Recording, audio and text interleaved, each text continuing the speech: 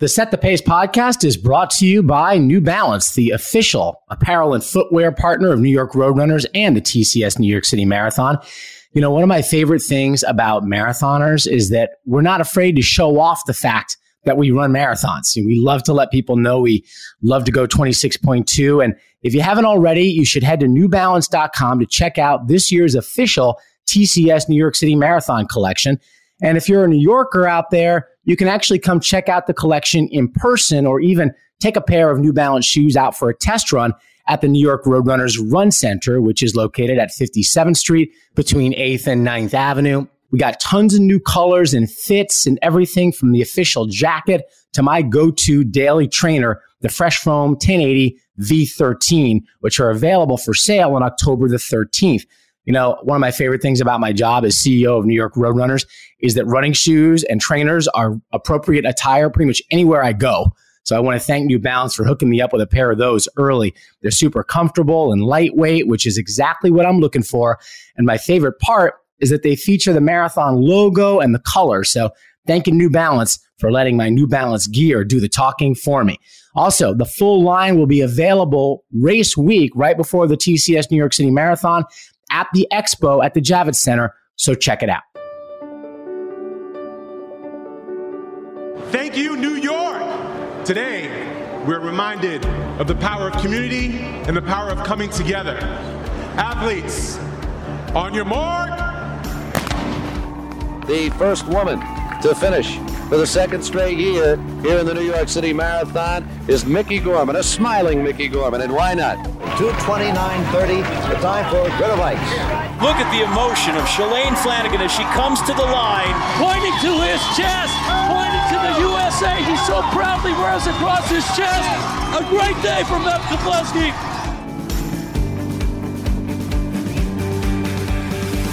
Hello and welcome to another episode of Set the Pace, presented by New Balance, the official podcast of New York Roadrunners.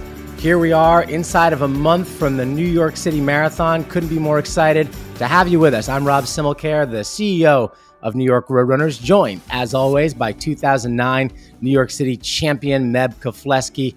And it's great to have you here. We got a great episode today, a conversation a little bit later with one of the most inspirational people in the sport of running, Ali Feller. You may know her from Ali on the Run, her incredibly popular running podcast.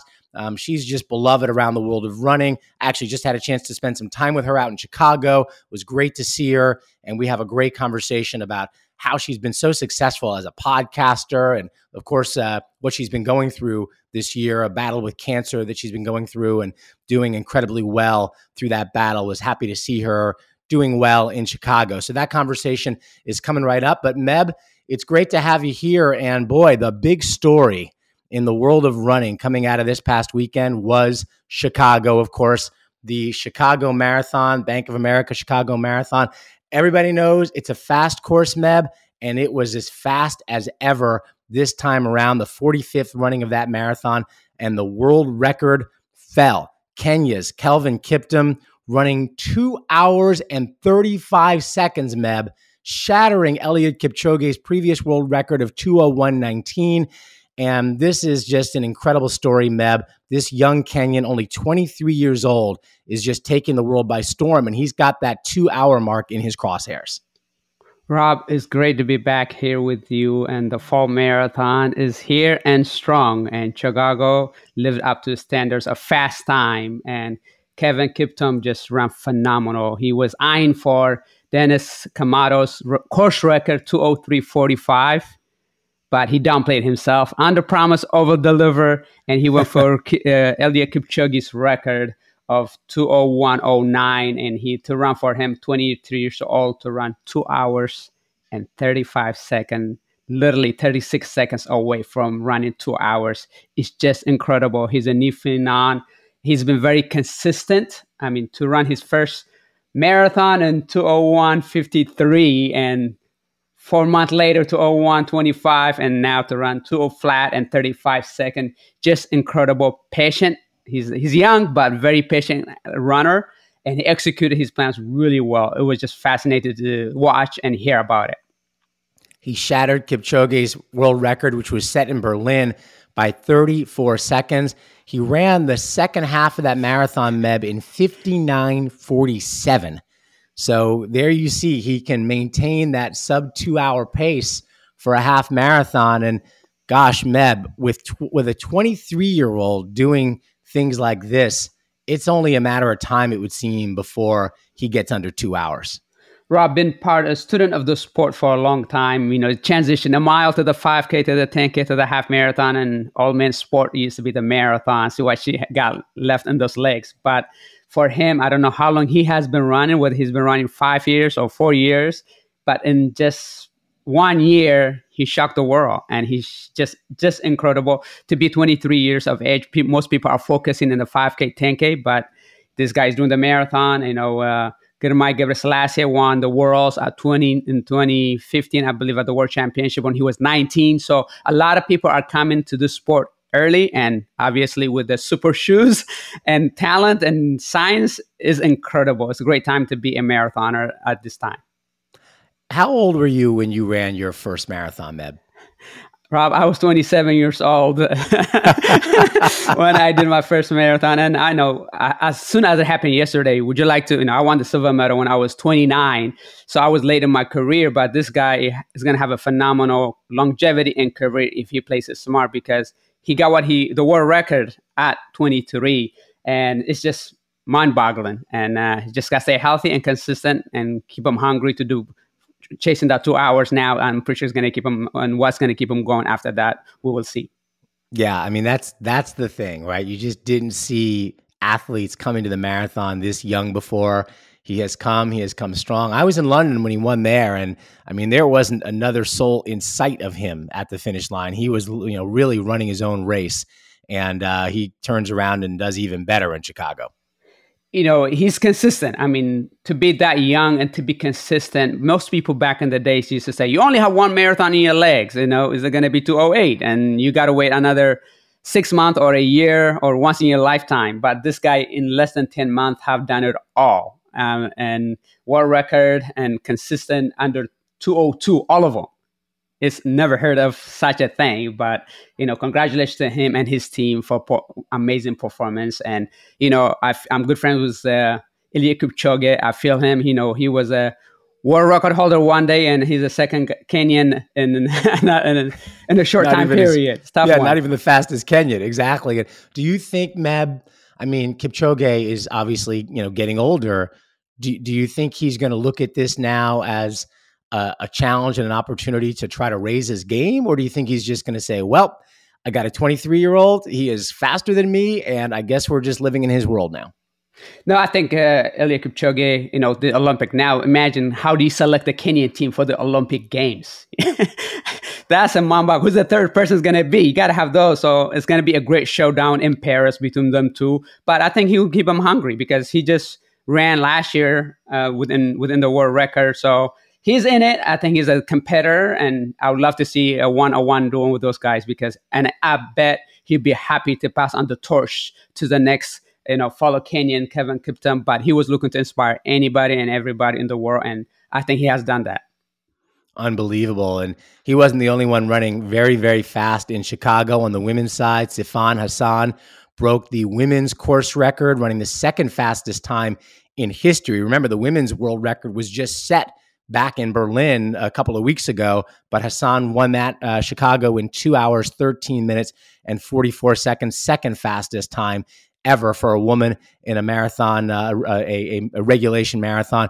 For the U.S. runners, good showing as well. They didn't finish top 5, but when you look at that next 5, some really good showings. Connor Mantz and Clayton Young both got under the Olympic qualifying standard of 2 hours, 8 minutes, and 10 seconds.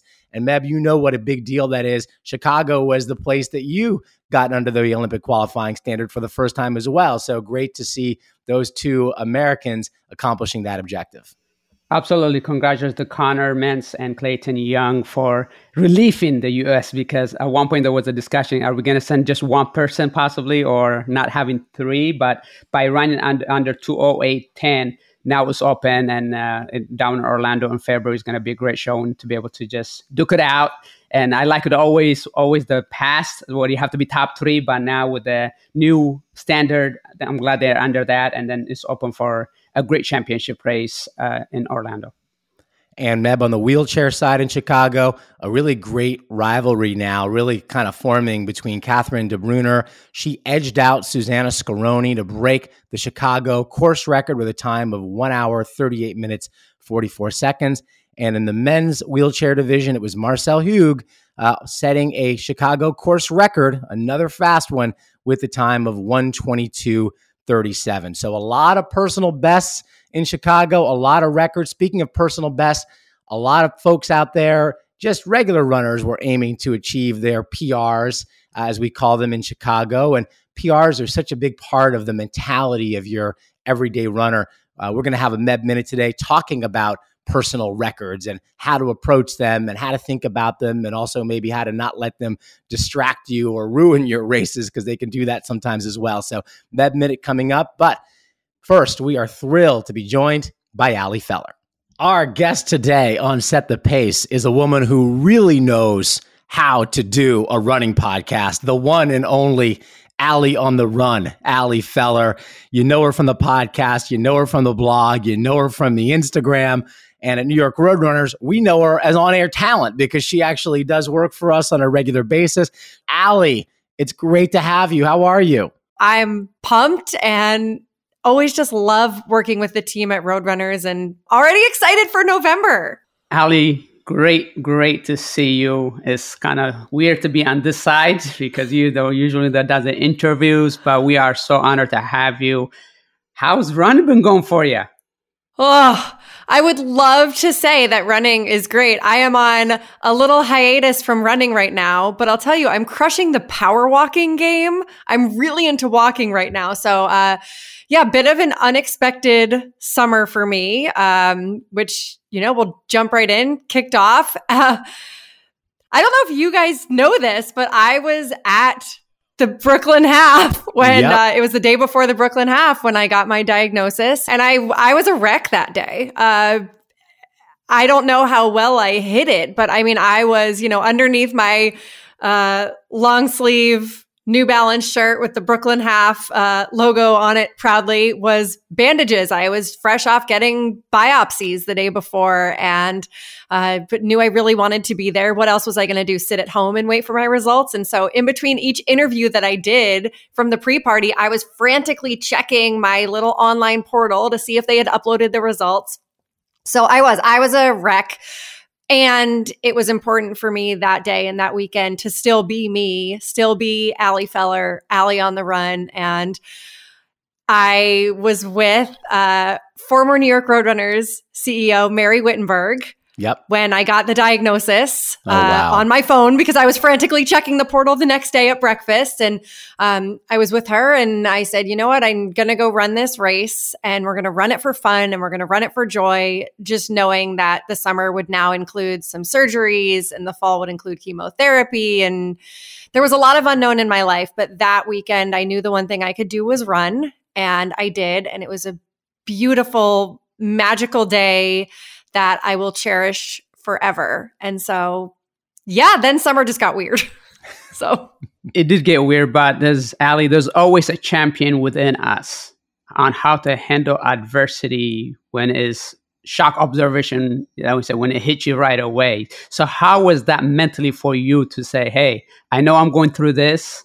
How did running kind of help you, or mental visualization allow you to say, I'm in the moment now. This is what I can control. This is what I cannot control. But how was that moment for you to tell us about it?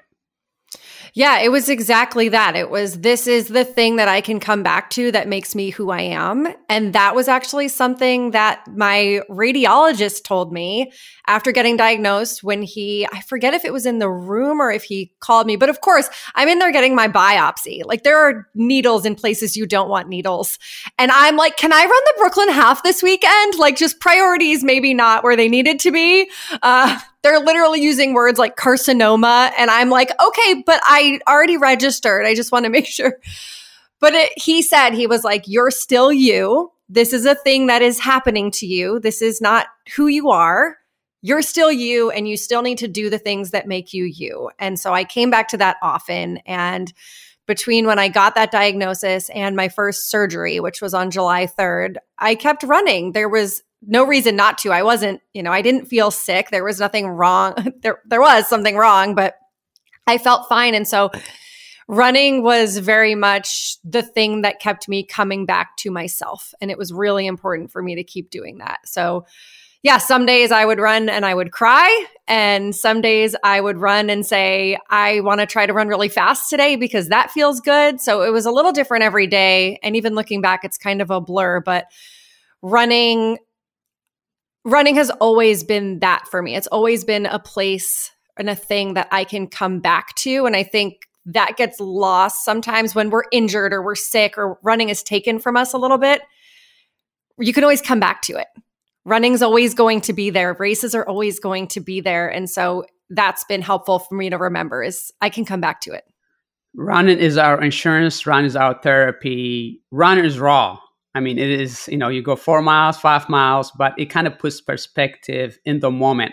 You can't think always about the finish line of 10 miles when you're on mile 3. It's like, no, I can do this right now. I'm going to make the next mile. How is that for you to be able to just say, hey, this is a situation mentally, physically, and emotionally. And, we are pure, but comfortable in our skin when we go running. But how was that change for you in that moment, when you are out running? What's your mind game going on? Yeah, I think I've gotten better at this over the years, which thank goodness I have, or else I think things would be a lot harder right now, especially with my relationship with running, is I've just chilled out on the run. I've stopped obsessing over paces and I was going to say in distance, but I am the person who will run up and down my driveway until my watch hits an even number. So I am still a little, particular in that way. But yeah, I mean, even the Brooklyn half, like that was not going to be a personal best day. That was not even going to be a let's try and run fast day. It was just a mental health day. I also am having an easier time with it because last year I ran a PR in the half marathon. And then in April, I ran a PR in the marathon. So I'm also going into this being like, I'm good. I just ran some PRs, so I can chill out now. So I will admit that having those checked off feels kind of good. That helps, I'm sure, to go into a little bit of a layoff, feeling good about where you are and knowing you will get back there. And I know you will get back to those PRs. And so we all look forward to seeing that. Allie, I want to take a step back and just get to understand how you became Allie on the run. You and I really just met at that Brooklyn pre-party. You had a chance to chat a little bit here and there. But I'm really curious to go way back and understand how this became who you are. You weren't like a super competitive high school runner or anything like that. God, no. You came to running like so many people come to running, a little bit, later as an adult, with a job and a roommate and all that stuff. Why did you first run? Oh, because I couldn't afford a gym living in New York City. I was a dancer growing up. Running was not a thing. I hid from the mile in gym class. Like Meb has this great story about like being so motivated and gifted in school and getting that t-shirt. I was the opposite. I hid under the bleachers and was like, do not call on me. Do not know. Absolutely not. So no, running was not part of my life. And then I moved to New York City right out of college to pursue a job in magazine publishing. And a fun thing about magazine publishing, especially in 2007, is you basically got paid in pennies. So I was living in Manhattan, getting paid in pennies, and I couldn't afford a gym. I couldn't afford to do all the fun little fitness classes that I wanted to do. And my roommate at the time, who I met on Craigslist and is still now one of my very best friends. So Craigslist success stories, they're out there. She was a runner. She had all these medals on her wall. And I remember going in and being like, are you like a heavyweight champion? Like, are those necklaces? What am I looking at here? I didn't know. I didn't know anything. I had never heard the phrase half marathon. I couldn't tell you. I get so mad when people are like, they're like, my coworker asked how far my marathon was. I'm like, the average person does not know how far a marathon is. Like, Why would anyone know that? So I didn't know. And she was like, I'm a runner. And I was like, by choice? What do you mean? And she was like, yeah, I go for runs. I leave here and I run down the FDR Drive and back and I enjoy it. And I was like, that makes no sense. I'm going to try it. And so I got started. We lived on 102nd Street and First Avenue. And I would run right out our door and I would run for like 30 seconds and be very tired because I didn't know what pacing was. And I gradually said, I'm going to go to that lamppost and then that lamppost. And then I made it to the dog park at Carl Schurz Park, which is exactly a mile from our apartment. So I built up. And then my first race ever was I'm going to botch the name. At the time, it was the Fitness, Mind, Body, and Spirit Games 4-miler in Central Park. And I'm pretty sure, I didn't wear a watch at the time, but I'm pretty sure my first mile was probably like a 7:30. And I would guess my last mile was like a 14:10. So not so much with the negative splits there. Yeah, both respectable paces, but not in the order you want them. No. But yeah, but I loved it. That night, I went out, celebrated like I had just won the New York City Marathon and signed up for a half marathon after a couple drinks. So... Well, that's running though, Allie. I remember my brother who ran cross country in high school as a sophomore, and he just went out hard and crashed and walking. But that's people think running is easy, but we as elite athletes sometimes make it easy when we train 100 miles or 130 miles. But the thing they have to understand is like your story. You make it the next post, you take it up out of the blog, you make it the next mile. And then you learn the phrases, negative split and things like that. Pacing is important. But how was the next day for you? Soreness wise or mental? It's like I did it, or what was that like after the run? Yeah, like give me more. No soreness because I think I only probably ran for 30 seconds. Like I don't think I even gave myself the opportunity to be sore, but I was hooked. I like the idea of a literal goalpost or lamppost and something to beat of, okay, yesterday I ran to that one. Tomorrow I'm going to run to this one. So yeah, I was hooked. It was hard. And there was something about it that I liked. I think I also just liked being outside. I liked waking up and starting my day that way with the sunrise over the East River. So yeah, it wasn't easy, but I loved it. And eventually we went for a run in Central Park, and that was like game changer. How was the people there? Did you see many people, or what time of the day did you run in Central Park?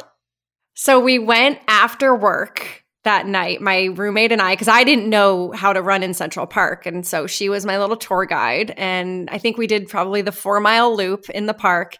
And then it was amazing. It was dark by the time we finished, and we finished on Fifth Ave, and we sat down on the steps at the Metropolitan Museum of Art. And we still talk about it, that we sweat on the Met. And we just sat there and we were like, oh my God, this is like Gossip Girl. Gossip Girl was very big at the time. And we were like, oh my God, we are Blair and Serena right now. We were nothing like them, to be clear, but in our minds we were. And it was magical. It was like the quintessential New York night in the fall, running in the park and then sitting and being like, we just did that. And that was awesome. There is something magic about running in Central Park on a perfect night. I had a night like that last week. I actually went out with the New York Roadrunners group training group. And it was just one of those nights, perfect skies, no humidity. The crowd the place was packed. Like you could barely run a straight line. There were so many people, even on the bridle path. But, those nights are special. Allie, when did it first occur to you to run the New York Marathon? Oh, okay. So it first occurred to me in 2011. I had gotten pretty hooked on running at that point, and I was training for my first marathon, which was the Hamptons Marathon. And in the process of training, I was, of course, running lots of Roadrunners races. And so I did 9+1 in 2011. So I'm doing all my races. I did all 9. I volunteered actually at the New York City Marathon Expo, handing out bibs, which was so fun. Highly recommend people do that. A plum assignment. Yes, a really good one. Yeah, it was a really good one. Mm-hmm. So I did that. I'm so excited.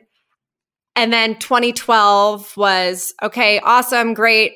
This is my year. I'm running the New York City Marathon. And it was 2012. Not so much. There was no New York City Marathon in 2012. That was Superstorm Sandy that year. Yep. Mm-hmm. It was a wild time. And I lived on the Upper East Side at the time, and my friends were in town. My friends had traveled in because we were all going to run it.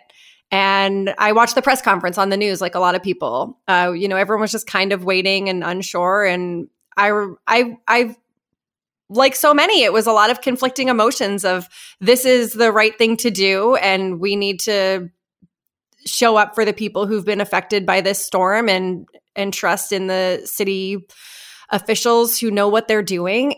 And it's okay to be bummed as a runner and a human that like, oh man, I did put in the training. That doesn't make us bad people of saying it's just like if you get, it's not just like, but when you get sick or injured before a race and you can't do it, it's like, man, I put in the work. I wanted to see it come to fruition. I think it's a complicated thing with a lot of emotions. And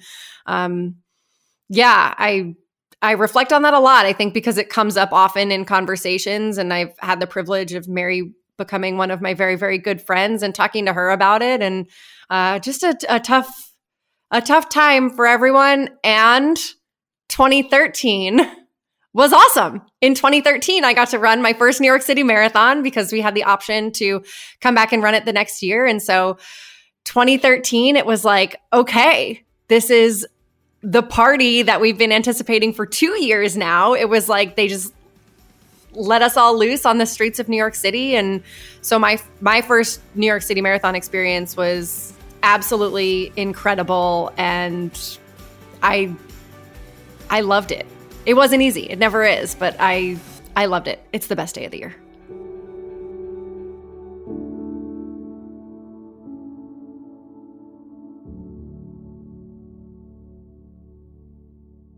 Volvo Cars is proud to be the official vehicle of the 2023 TCS New York City Marathon. Leading the way as the official pace car is the new Volvo EX30. This small, fully electric SUV is designed to be safe for people and the planet with a smaller CO2 footprint than any Volvo car ever before. To celebrate, Volvo is offering a special offer on the purchase or lease of a new Volvo that's just for runners who complete the TCS New York City Marathon. Visit Volvo Cars Manhattan Studio after the race for a complimentary medal engraving, a photo with the official pace car, and to learn more about how you can claim your discount for your next Volvo. That's a great offer from the friends that we've got over at Volvo.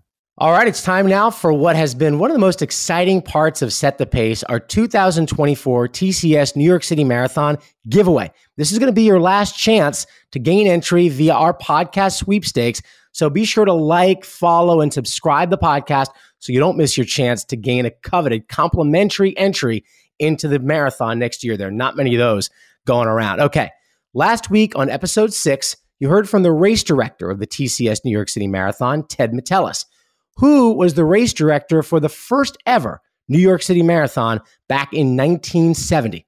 You have until October 18th to send your answer along with a screenshot proving that you've subscribed to Set the Pace and left a rating to the email address nyrrpodcast@nyrr.org. That's nyrrpodcast@nyrr.org. A winner will be randomly selected on Thursday, October the 19th. All rules surrounding the sweepstakes are available at nyrr.org/setthepace. So I'm not sure if we met beforehand, but I guess we ran the same race there in 2013, the TCS New York City Marathon. But it makes you appreciate greater. When you are injured, you don't take things for granted. And when Hurricane Sandy happened, 2013 was a celebration. And I was not the race I wanted to have. I was struggling. We talk about on your show, Ali, on the Run show, how my pace is. But that mile 19 to 20 took me 10 minutes. But the importance of getting to the finish line is important because the 2012, so many people came over to run the race, didn't get the race. The bombing happened in 2013 in Boston. My dad walking over 225 miles from Eritrea to Sudan to save his life. So kind of reflection time and said, hey, I can't run the pace that I want to go run, but I'm going to get to the finish line. So how is that overcoming adversity in life and marathon helping you overcome adversity nowadays? Yeah, I mean, everything ties back to the marathon. It's like the number of people this summer that have been like, Allie, what you're going through is like a marathon. And it totally is. And it bodes well for me because I do prefer the endurance to the fast stuff. I am no sprinter. So I do think about it all the time. For example, I am starting chemotherapy soon. And as they were telling me what my regimen was going to be and what it was going to entail, I just kept thinking, okay, if this were a marathon, I would break it up into 4 parts, right? I'm doing 4 rounds of chemo. So if I were running a marathon, this is the first 5 miles. And then the second, that my math is not correct because I know that 26.2 divided by 4 is not 5. But I think about it. I think about it in so many things that I do of coming back to the marathon, coming back to endurance, coming back to needing to stick it out to the finish and knowing that there's going to be miles that are great and there's going to be miles where I slow down and there's going to be miles that are out of my control. And all I can do is keep moving forward to get to the finish line. It's like, it sounds so cheesy and I find a lot of comfort in it. No, it's not cheesy. It's just what life is. You go through disappointments, you get through injuries and setbacks, but at the same time, you got to monitor what you can control and have a team behind the team. So I know you're going, like you mentioned, you're going through chemotherapy, but you have to believe who are the team in you that believe the best version of yourself. As you know, I say run to win. That's getting in first place by getting the best out of yourself every time and each time. Who's your team? How are you looking forward to that? Oh my gosh, my team's amazing. I have felt so incredibly supported throughout these past few months. I joke that when I shared my diagnosis, which was June 6th, shared it on Instagram and in a podcast episode just to kind of like rip that Band-Aid off, make it real, let people know. And within 24 hours, my house looked like a funeral home. There were so many flowers. It was so many cookies, so many kind cards and meals showing up. And it's funny that was all then because I was like, oh, I don't even have surgery yet. Like I'm fine right now. But just the outpouring of support and kindness. Meb, you called me that day to talk to me, which was so nice. And just everyone, like I've felt so supported by the people that I work for, by the team at Roadrunners, by the people I work with in Boston. Just people are really good and nice and kind. And, as I get ready to start chemotherapy and those days are going to be long and hard, my team that I've set up to come with me, because I'm, you have one person with you in the room during the infusions and it's all my running people. And in the days after surgery, Mary Wittenberg and Christine Burke from New York Roadrunners, they drove so many hours to come and be here as I was going through surgery and recovering and just helping out. And of course, I'm so lucky to have my family and people close to me. It's nice to live in the same town as my parents. So I have felt unbelievably loved and supported. And I'm not going to lie to you. It is really cool to get random messages from professional runners. Like, Meb, I know we're friends, but like, you called me that day and that was so nice. And I'm getting messages from like Emma Coburn. And that's just like, it's so cool. It's so nice. And, it makes it kind of fun. I had Chelsea Clinton on the show a couple months ago to talk about running the New York City Marathon. And I got a letter from her, which again, I know that's probably like her team that did it, right? She wasn't like, oh, Allie, I follow you on Instagram. But like I got a letter from Chelsea Clinton wishing me well in my cancer journey. And I was like, I don't want cancer, but I'm going to hang that on my wall. That's cool. So my message to people in that would be send the message. Like if you know someone who's going through a hard time and you're like, I don't know what to say or whatever, like it doesn't matter because hearing from people is the best feeling. It means the world. I mean, I remember when I called you, we expressed our gratitude and how life is. And you related to, through the good times and bad times, you related to when President Barack Obama called me. You felt that moment, yeah. It's just, but you do so much for the sport. You're loved and cared for. And one just say, I heard the news. I'm like, I'm going to call her. And so even Chelsea Clinton, her team might have done it, but she might be her idea. So I'm pretty sure she said, hey, we need to do this for Allie because we know the meaning of phone calls. I remember Coach Joe Vigil just says, once a week, you should make somebody because you can make somebody make a difference. And that letter, I'm pretty sure, means so much to you and others' text or kindness for the runners that brings to you. And we are grateful for your happiness and to this journey. Life is a journey. It's, tough decisions, hard work, but, dig it within yourself. How are you digging within yourself to say, hey, I got this, but I know every day is not like that? What are, sometimes the self-conscious and things like that as we move to the future for you has been? Yeah, it's kind of letting myself feel all the things, which historically I've not enjoyed doing. I like to just keep really busy and keep my head down and keep working and keep doing what I need to do. And this is the first time in my life that, a couple weeks ago, I didn't put out any podcast episodes. And I hate that because I have sponsors who are supporting the show and I have listeners that I want to share stuff with and I want to be me and do that. But it just was at a point where I was just like, I can't do it.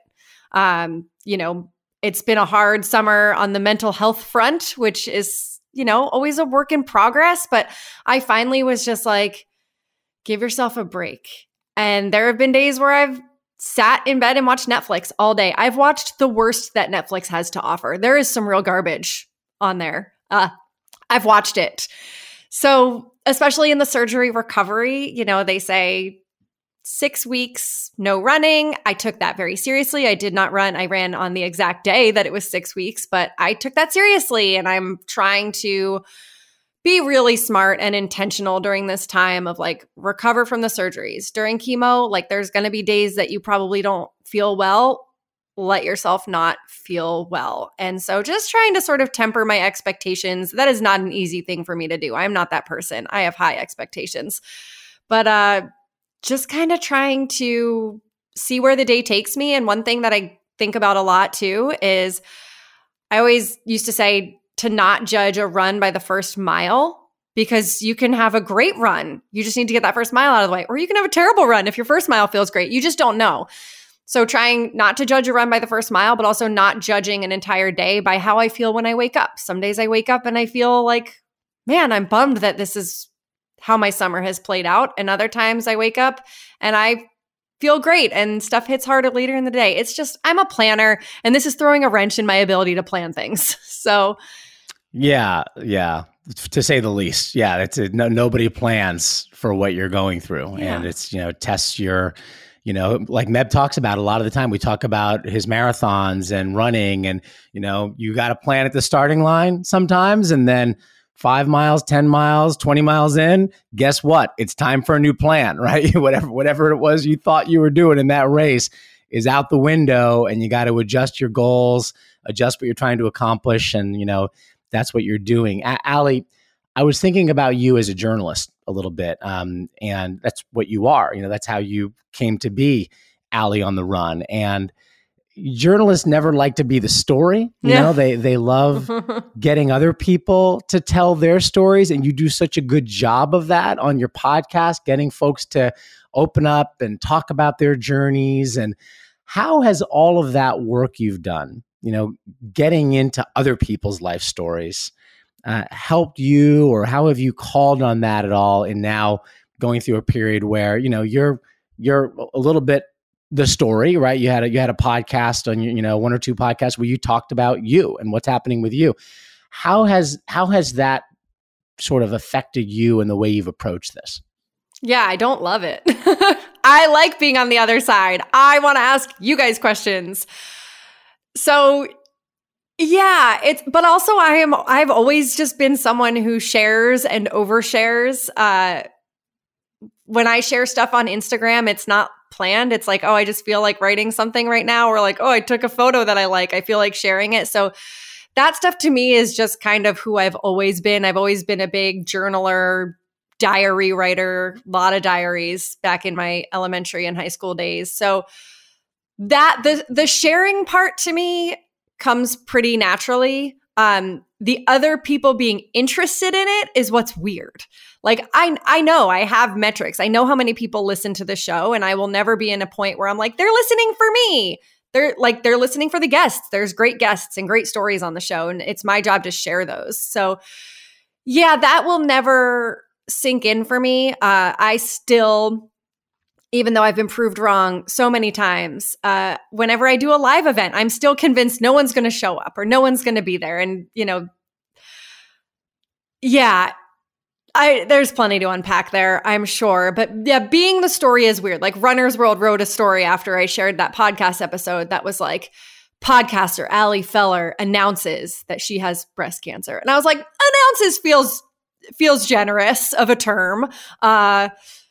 And as the writer of that story, who is someone that I really respect, Sarah Lorge Butler, she's phenomenal. And she said, she was like, you are an influential person in the sport, and therefore this is news. And I was like, that's weird, but okay. And she wrote a beautiful piece, and it was very nice. So yeah, that part to me is, I guess, weird is the best way to describe it. I'm also just like, I'm not doing anything exceptional right now. And I'm not saying that to downplay anything. People love to say like Ali Feller is fighting breast cancer. I'm actually not. I'm literally just doing what my doctors tell me. I'm like showing up for surgery and I'm recovering. To me, I'm not. People have been through much worse and much scarier and are doing really amazing things. I am following doctor's orders and hoping for the best. And I have been in a position in the work that I do to share some of those really inspiring stories and scary stories and stories of people who have really fought through adversity. And I don't see myself as being in that position. I see this as the really hard part of my life that will eventually be a blip on my radar. And I kind of have to just keep that perspective going that like a year from now, life's going to look really different. I'm kind of I hope I'm in the thick of it right now. And I look back and it's like, whoo, that was a crazy summer. I know you might not be in that point right now, but in the future, how do you see yourself? Hey, I have to accept this, or when is it? What drives you inside? Was it Annie, or Brian, or other things? Tell us a little bit about your family, how that driving force, you want to do the right thing. Yeah, Annie every day. It's actually our mutual friend Chris Heisler told me early on in this, he was like, Annie will get you through this. And Annie is my daughter. She will turn 5 on October 16th, and which is me being like, she's 4, but I'm not ready to say she's almost 5. She is everything. She is my reason. She is my why. She is the reason to keep fighting. She is the reminder that I can wallow in bed for a long time, but not all day, because my daughter needs me. And my daughter doesn't just need me today. My daughter needs me forever. I had a conversation with my surgical oncologist at one point where, we've talked about this and it is stage 1. And so I already had surgery. And I was kind of like, well, if I was stage 1 and I had surgery and you got it out, why do I need chemo? And she explained to me why. And I just kind of sat there and I was like, I don't want to do it. I don't want to do chemo. And I was like, is that an option for me not to do it? Like, how bad do I need this? And she looked at me and she was like, Allison, you're a 38-year-old mom. She's like, do it, because you have a daughter and she needs her mom forever. So I was kind of like, okay, no further questions, sign me up, whatever I need to do. Like it was this reminder that like, this is bigger than me, that this is a thing I'm going through, but it's not just me going through it. There's a lot of people going through this with me. And so, yeah, Annie is the constant reminder to do what I need to do and take care of me while taking care of her. And again, lots of people do that. And I've connected with a lot of really amazing women going through this who are moms of young kids. And I hate that we can bond over this and share this, but they're out there and they're doing it. And it's a good reminder that I can do it too. All right, Ali, I'm going to let this lighten up a little bit because I know we don't want to talk for the whole podcast about what's happening as much as we care about you and others do as well.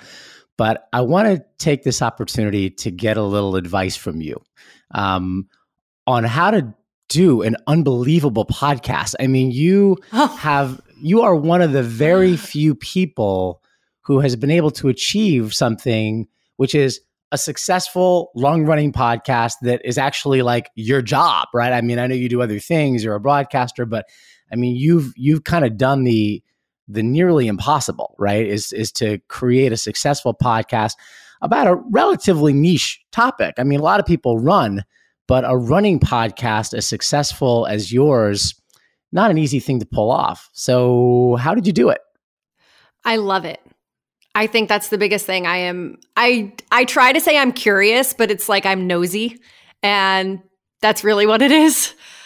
I love it. I love talking to people. I love hearing people's stories. I love listening. I love connecting. Connection has always been a huge pillar for me. That's always been a word I come back to. And so I genuinely love it. Don't get me wrong. There's parts of my job that I don't love. Like, no one's like, you know what I'm going to do today? Send invoices and update my QuickBooks. Like, there's always going to be stuff that's not fun, but I love the work that I get to do. I love the people that I get to do it with. I love the opportunities it's afforded me. And I love hearing from people who say that the show has in some way changed their lives. Like, they've connected with someone through it, or they've felt less alone, or they've felt seen, or they've felt connected to the running community, or they've started following professional running. That was such a big thing, was the 2020 Olympic trials, the marathon in Atlanta. So many people were like, hey, Allie, a year ago, I couldn't name 3 professional runners, and now I'm on a girls' trip in Atlanta in February to watch a marathon, like, because of your show. And I think that's so cool. I think that the athletes who make this sport what it is, the professionals to the back of the pack, everyone has a story. And I just think that's a really powerful thing. I think about that a lot on marathon day. When there's 50,000 runners, every single one of them has a reason that they signed up for this race. And it's a different reason. Even if it seems similar, that to me is such an amazing and powerful thing. People that are out there changing their lives, bettering their lives, working through some stuff on the run. I can't shut up about running, so I made a job out of it. And I mean, that's the idea, Allie, as to why we're doing this podcast. I mean, I basically came into this role and I said, we have 50,000 stories showing up in Staten Island at the start of the TCS New York City Marathon. We got to at least be able to tell like one a week, right? I mean, there's just an insane number of them, and we can't tell them all, but we can tell one a week, right? And do it well. And so that's what you've done. When you think about your audience, when you do your podcast, who do you picture? Who do you think is your audience? What kind of person do you think of as the person who is an Allie on the Run listener? I don't know that this is the correct response, but I think of myself. I think of someone who started running as a hobby as an adult, who is a mom in her 30s and loves to run and takes it seriously to the extent that it's something that I love, and it matters to them, and they're willing to let it matter to them. I think it's common to diminish our hobbies or say, oh, I don't have time for it, or I don't want to make time, or I shouldn't, or I should be with my family 24 hours a day. And I think it's not just okay. I think it's important to let yourself do the thing that you love in a way that serves you. And so, yeah, I do. I mean, I've done so many demographic surveys and audience surveys over the years. So I do have a pretty good idea of who I'm talking to. But I'm continually surprised. I was out a couple weeks ago. I was out with my daughter. We were at Target, and 2 different guys came up to me in Target and were like, oh no, I'm sorry. One was at Target, one was at Sam's Club, being like, are you Allie on the Run? And I was like, I am. And they were like, I'm a fan, like separately in Concord, New Hampshire. And I was like, this is wild, because I think and I know it is a very female, women focused audience. I do a lot on motherhood, and most of my guests are women, but I'm always surprised. Well, your work speaks volume, and I'm pretty sure I also when I go to places, races, I say, "Hey, I heard you on Ali on the Run show," and so that's your claim to fame, right there. Do you have? I know you've done over 650 some episodes. Do you have some highlight that maybe one or two live ones, or just episode that you can share with us? Oh my gosh. Well, I have to say Meb Keflezighi, right? I got to put that in there. I will say the first live show that I ever did was in San Diego with Meb Keflezighi. I was 20 weeks pregnant. It was with Meb Keflezighi, Andrea Barber, who is Kimmy Gibbler from Full House, Chris Heisler, our mutual friend, and our special surprise guest was Des Linden. Which, like, in what world is Des your surprise guest? That, like, it was awesome. It was so fun. It was my first live event. So all the live shows are really special to me. I've done some great ones with Kira D'Amato that stand out. Just fun. Being in live spaces with people gives me just the warmest fuzzies and best energy. And I love that. Nothing beats that. At the beginning of this year, I recorded an episode with Ellie Kemper, she is best known as Erin from The Office and the Unbreakable Kimmy Schmidt. And she ran the New York City Marathon last year. And I had her on the show and we recorded for 2 hours because she was so excited that someone finally asked her about running. She was like, I've poured everything into training for this marathon. And then I do these interviews on, like Access Hollywood or whatever. And they want to talk about Hollywood stuff. She was just so excited to talk about running. And so that stands out to me as a recent favorite because she is just a magnetic personality. And that was a fun one. Oh gosh, it's hard. I had Gabe Grunwald on the show back in 2017. She later passed away from a rare cancer, and I'm just so grateful I got to talk with her while she was here and learn from her and laugh with her, and just what a beautiful, beautiful person and good heart. So there have been a lot of emotional ones, the fun ones. I mean, having Chelsea Clinton on the show is cool. And I love the pros. I love the professional athletes in this sport. I love any time I get to talk to Emma Bates. I love getting to talk to Nikki Hiltz. There's athletes that have come back on the show many times over. Des Linden is always a good time. Molly Seidel is always a good time. So I love everyone. I think everyone's amazing.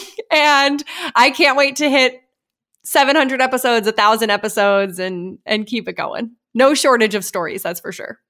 We can't wait either, Ali. We know that you're going to go to 1,000 and well beyond with Ali on the Run. You're going to be like episode 4 or 5 or something for us. So we appreciate you helping us set the pace off the ground.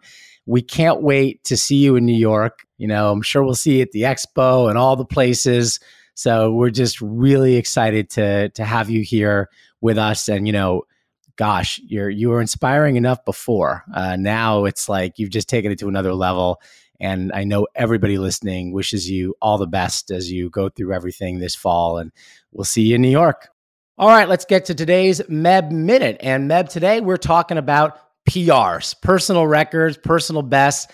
Every runner, at least people who at least consider themselves somewhat serious runners, they're all chasing them. Every finish line I'm at a Roadrunners race, people are talking about they got their PR, they just missed their PR. It's a big deal for runners, Meb. How should runners think about the personal record? Is it something that should be a focus, or should it be something that is maybe less focused on so folks can just go out and enjoy their runs?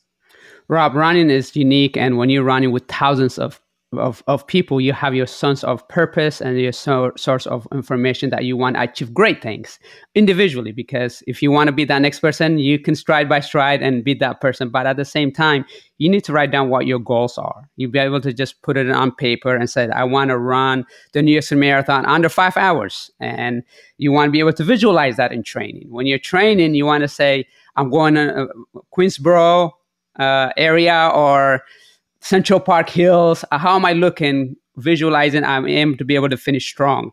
And then at the same time, on race day, when November comes in, you place yourself on the New York City course. You want to be able to just say, now I've done the work. I know what my goal is. I don't want to be impatient, go out too early. Execute a great plan. And that's what Run to Win is. It doesn't necessarily mean get the first place but it does mean to get the best out of yourself and the effort. And each individual, they never thought they were runners, but when they come across the finish line, they're all winners because they have accomplished their individual goals. And that's what personal best is. And I think that's one of the best things about running is you get that feedback. You know, you can see that you improved because the clock tells you you improved and you know you put in the work. And that sense of accomplishment of getting that PR is what keeps people coming back. They keep chasing it, and it's a beautiful thing.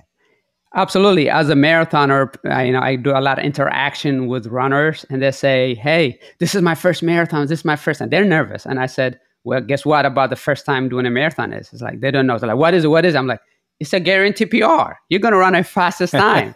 And to your point, they do keep coming back. Once you're a runner, you kind of know you can do better, whether it's training, nutrition, or having training partners and things like that. That keep coming back to do better and put more miles so you can achieve greater things. Sometimes, like I said earlier, if you want to break 5 hours, you do break it in 4:58, and then you're like, "Oh, can I get to the 4:40s?" And so that's what running is. And I think it's a beautiful community. They help each other, support each other to be the best version of yourself. And I think personal bests are important, and everybody knows. They ask, "Oh, you don't want to, what's your PR?" And you want to, it's a bragging right. So whether you're on the front of the pack, middle of the pack, or the back of the pack, you are 26.2 marathon runner, but you have something that you have achieved in your own rights. All right. And Meb, there's days where you can chase a PR, and then there's some days it's just not going to be there for you. Maybe it's the weather conditions. Like we had the warm day last year and it just wasn't a day to chase PRs. Maybe it's how you're feeling. So it's great to chase them, right? But you also got to sometimes know today's not the day to chase the PR. You got to go out and enjoy it as well. So there's the kind of two sides to the PR thing. And, that's just running for you. Running, you go through ups and downs, as you said. And sometimes by weather has not been the right condition, allows you to get to that finish line. And you can say, "Hey, under ideal weather, I could run faster." So make sure when you start something, finish strong, get the best out of yourself. Marathon is a challenge, just as life is. Just get to that finish line and know about yourself. On a great day, you could do a phenomenal thing. And the other days, getting to the finish line is also a personal record. All right. There's some advice for you guys out there chasing PRs. Today's Meb Minute. All right. We've reached the finish line of another episode of Set the Pace presented by New Balance. Want to thank Allie Feller. Such a great conversation with her. Love talking to her and can't wait to see her in New York. And also want to send out congratulations to everybody out there who ran the Chicago Marathon.